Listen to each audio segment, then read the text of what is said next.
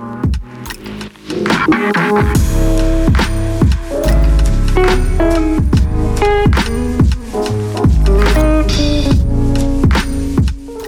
to the Thought Leader Podcast. I'm Dr. Kent. And I'm Randy Baker. And on the Thought Leader Podcast, we search the world for interesting and fascinating and sometimes remarkably smart guests who are going to challenge the way you think. They're going to inform you of things that you may not have thought about, and they're going to ignite your imagination as we discuss all sorts of topics. All right, without further ado.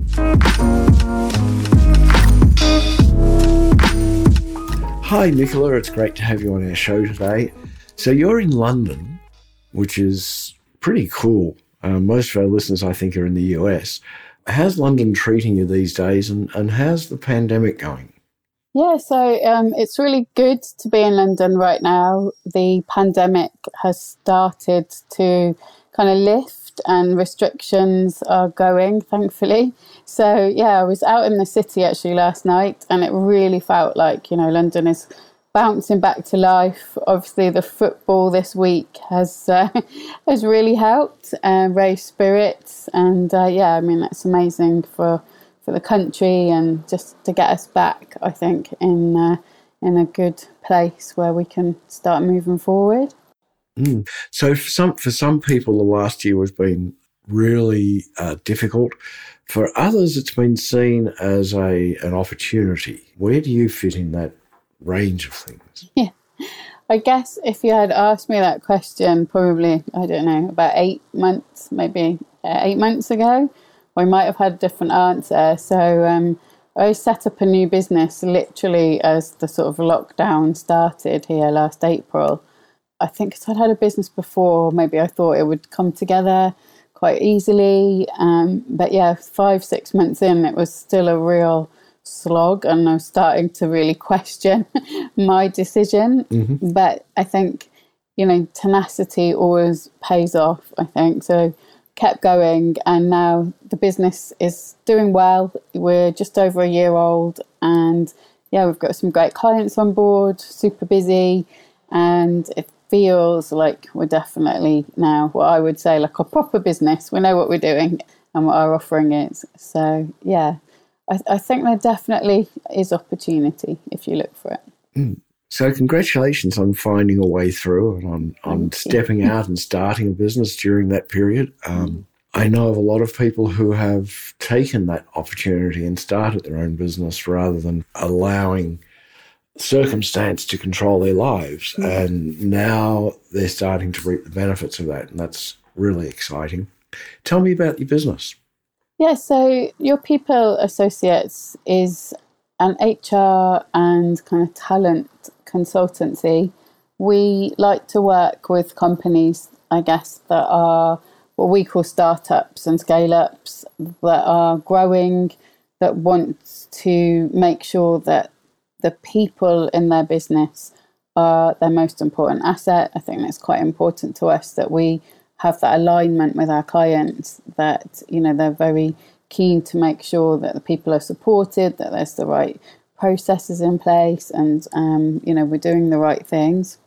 So most of our clients, they either have no HR at all and we're starting from scratch, helping them to implement everything that they're going to need, or they have a small team and they need support or potentially expertise in certain areas. So that's what we do, and we do it for a number of different clients in different sectors.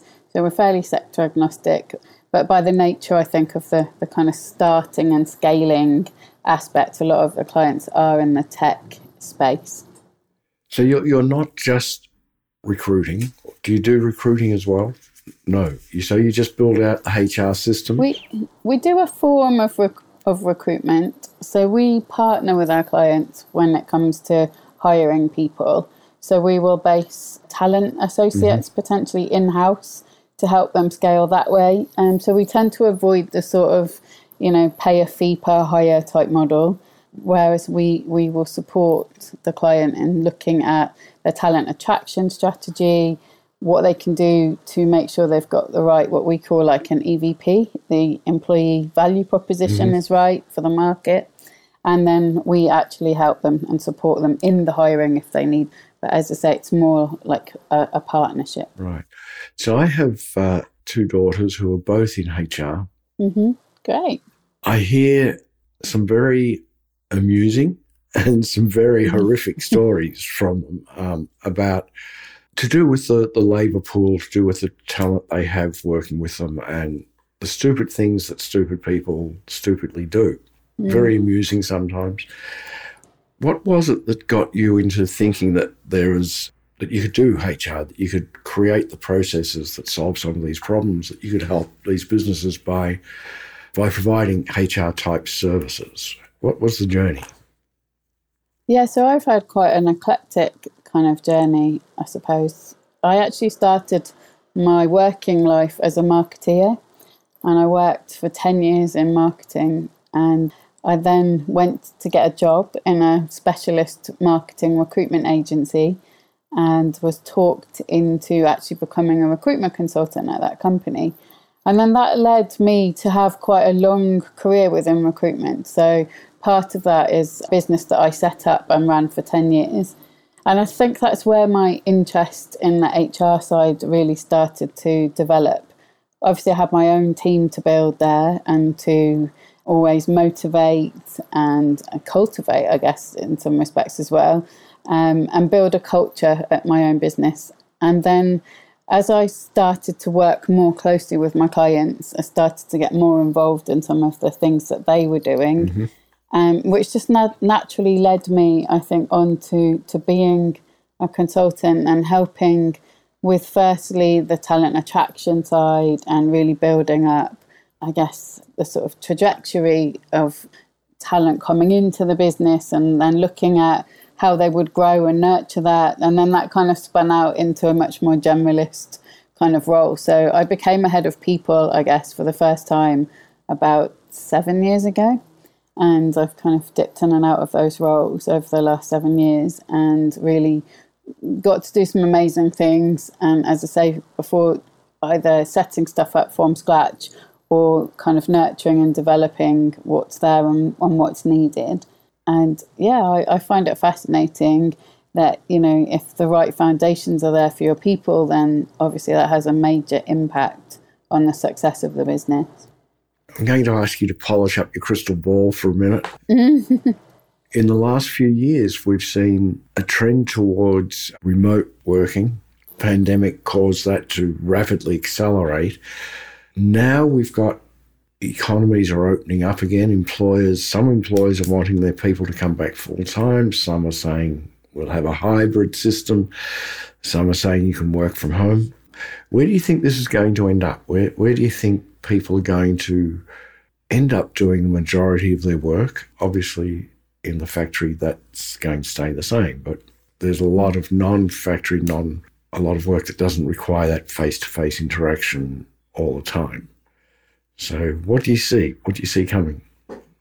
Yeah, I mean, I think sometimes there's been a lot of debate about this, hasn't there, over the last 12 months, and we can't easily forget those people that are, you know, the bus drivers or the supermarket people, right. You know, the doctors and nurses, the people that can't work from home, you know. It's like there is a vast majority of people that can or work remotely. I think I've tried to avoid the term work from home because for me it's a lot more flexible than that. But yeah, as an individual, I've been super excited for a very long time now about being able to be like that sort of, I guess, an older digital nomad and be able to literally work from anywhere. And that's been something I've been aspiring to for as I say, for a number of years. And like you say, you know, the pandemic really catapulted that. And it's interesting how it will spin out. I think the company that I'm working for at the moment is an interim sort of head of HR 2 or 3 days a week. We've just put in a policy there. They've gone from a culture that was really office-based to actually saying, do you know what? We're going to give you the freedom to choose. And for me, I think that that's where the smart companies will go, that they will allow people to have more choice. And rather than this hybrid, which to me just, I don't know how well the hybrid will work. You know, I think naturally people might want to just go to the office a couple of days a week. But being dictated to whether you're in 2 days or 3 days or 4 or 5, I think it makes no difference. And I think if you're allowed to have that choice, then you will find what's right for you. Some people desperately want to be back in the office because they like the routine, they like the collaboration, they like being face to face. And others, I can tell you, never really want to go back to the office again. So if you have a really forward-thinking business which will allow that to operate in some way, then I think that they'll be the ones that are most successful. It also naturally opens up a talent pool. If you are fully remote, your talent pool suddenly becomes much wider. And it's a difficult one because you've got to try and build a culture with a remote workforce. That's tough. It's a lot tougher than building a culture around a physical space, but it can be done, and I think it's just the way you go about it. So yeah, my crystal ball says those that are flexible and open will be the most successful. Interesting. So that opens up another thought. I'm a business geek. I know that in the last 40 years, performance measurements have been often based on how much overtime somebody does, how many hours do they work. Now that we have a lot of remote work, that is not easily trackable. So employers are having to think in terms of output rather than hours. Are you seeing in the workspace, in the client space, are you seeing them tackling how they measure performance now in a remote environment? Yeah, so it's definitely something that is coming up more and more.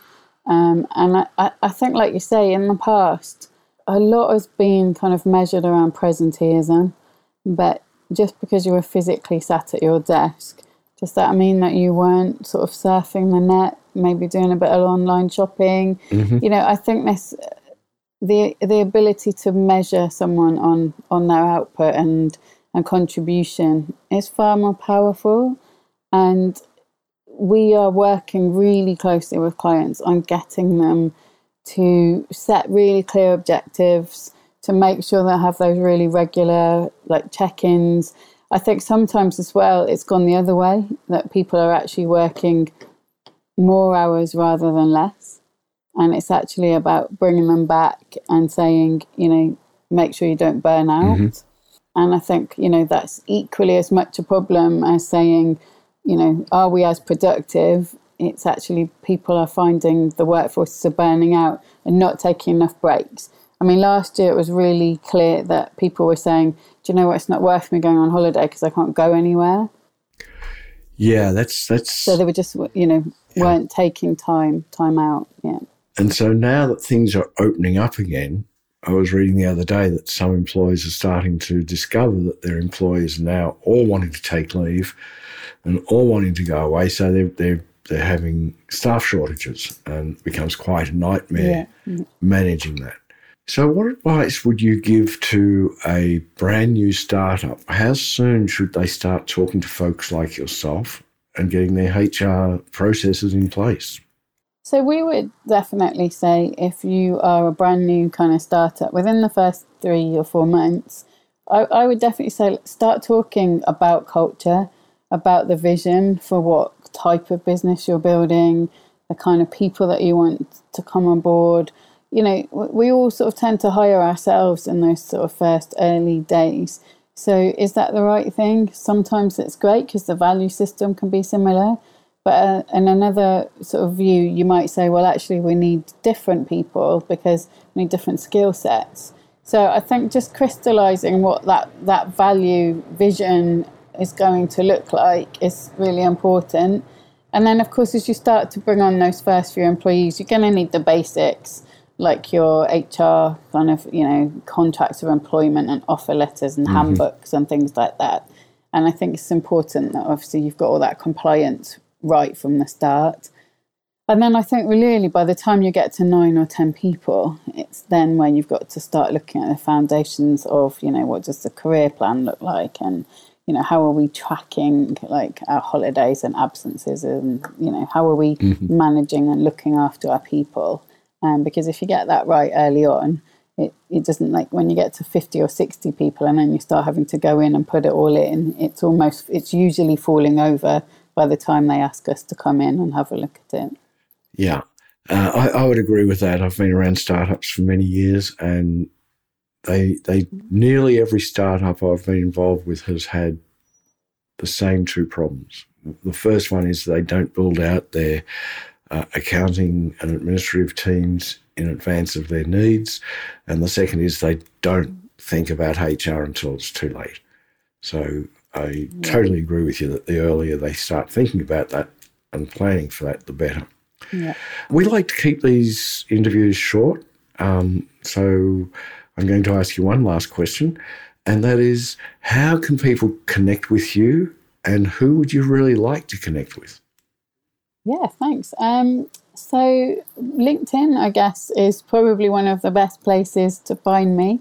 So I'm Nicola Kleinman, and you can find me obviously through my LinkedIn profile, or our website is yourpeople.associates.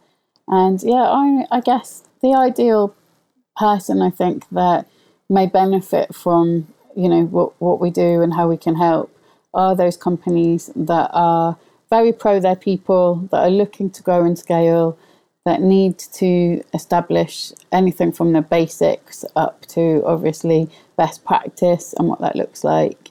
We really want to help people on their journey and help them to grow and get everything right, so that they have an amazing culture.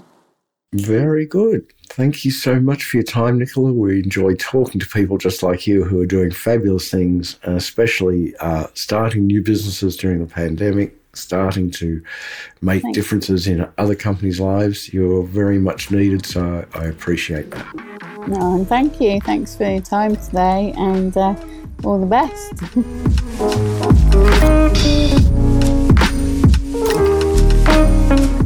This has been such a wonderful conversation today. It was surprising, it was intriguing, it was interesting, and this is just an example of the types of guests that we have on the Thought Leader podcast, and we would love you to subscribe so you get to hear the next issue. Or you can visit our website. Our website is thoughtpartnergroup.com, and at the top you'll see a little button that says Take the Assessment. In 1 minute, you can take the assessment and get a response from us. We'll read everyone. All right. Take care, have a good life, and we'll see you on the next one.